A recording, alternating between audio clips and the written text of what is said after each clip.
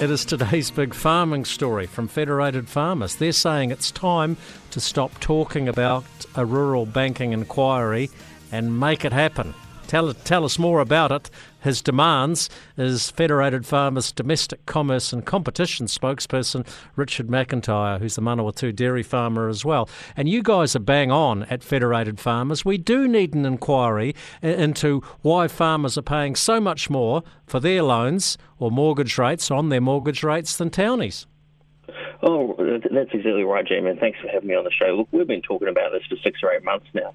We've got broad support across all the political parties, and we just need to see it happen now. Look, farmers, are frustrated. They feel like they are under undue pressure from their banks, which is largely due to, the significant component now of their farm working expenses that are coming from interest rates, or from their interest costs, sorry. So we need to have this inquiry, and we need to have it soon to give farmers some confidence that the interest that they're paying is fair and reasonable.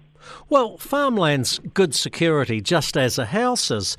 Doesn't mean that farmers should be paying 1.5, maybe up to 2%, 3% in some cases, more than their urban counterparts. The security is there.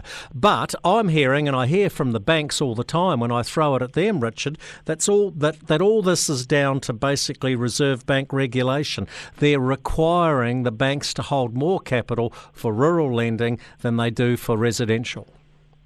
Yeah, look, that's right. And so we've had meetings with the Reserve Bank. We've had meetings with all of the major banks. In fact, we're on to our second round of meetings with them at the moment. And essentially, they all sort of quietly point the finger at each other and say, hey, look, it's the other one that's largely contributing to this. And that's why we're wanting to have a really broad terms of reference on this inquiry so that we can look at the whole thing and see exactly who's contributing to what. There's undoubtedly a regulation component to this, when we look at the reserve requirements that the Reserve Bank requires the banks to hold, and they've also got an influence around risk weightings as well.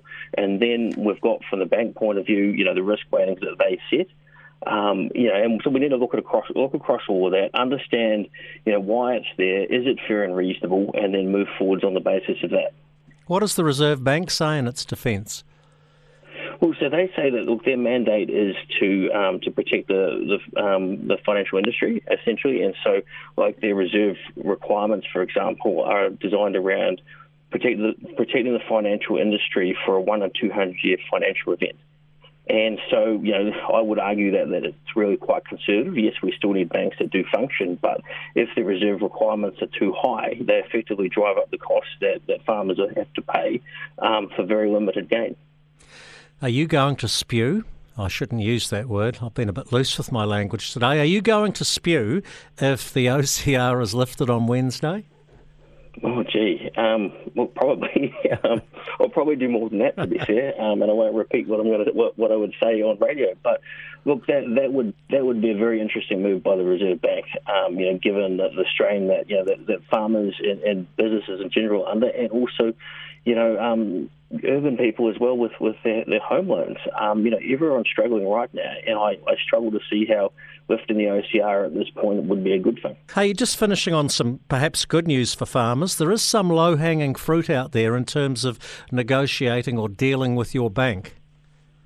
Yeah, that's right. So, look, farmers can rely on feds to fight the good fight in terms of what the banks are doing and Reserve Bank regulation, etc.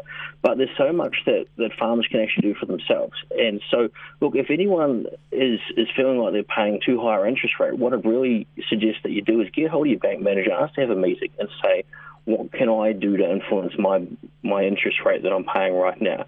And there'll be a whole bunch of things that are specific to the individual businesses. For so many farmers, they don't currently complete budgets that they send to their bank or update their budgets on a regular basis.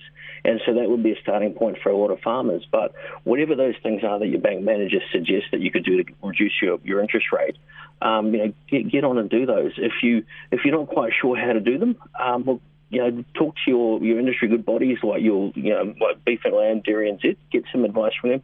Talk to your trusted advisors like your accountant, get them to help you show them, or help them get them to show you how to do the various things that you need to do in order to reduce the risk with which your bank sees you and therefore reduce your interest rate. How's the season going in the Manawatu for you on your dairy farm? Getting a bit dry? Yeah, look, it was a good first 6 months of the year, and then all of a sudden it got hot and dry, and the grass stopped growing. So basically, the cows are eating a mixture of supplements and wheat bix at the moment. So yeah, it's a little bit of a struggle. But look, this is the first really dry year we've had for probably 4 or 5 years here. So we're about due one. So it's just a matter of making good decisions and managing our way through it. Hey, Richard McIntyre out of Federated Farmers. Good on you guys. Get stuck into the banks and the Reserve Bank with your rural banking inquiry. You'll get the support of every farmer in the country. Hey, thanks, Jamie. Well, great to talk as always.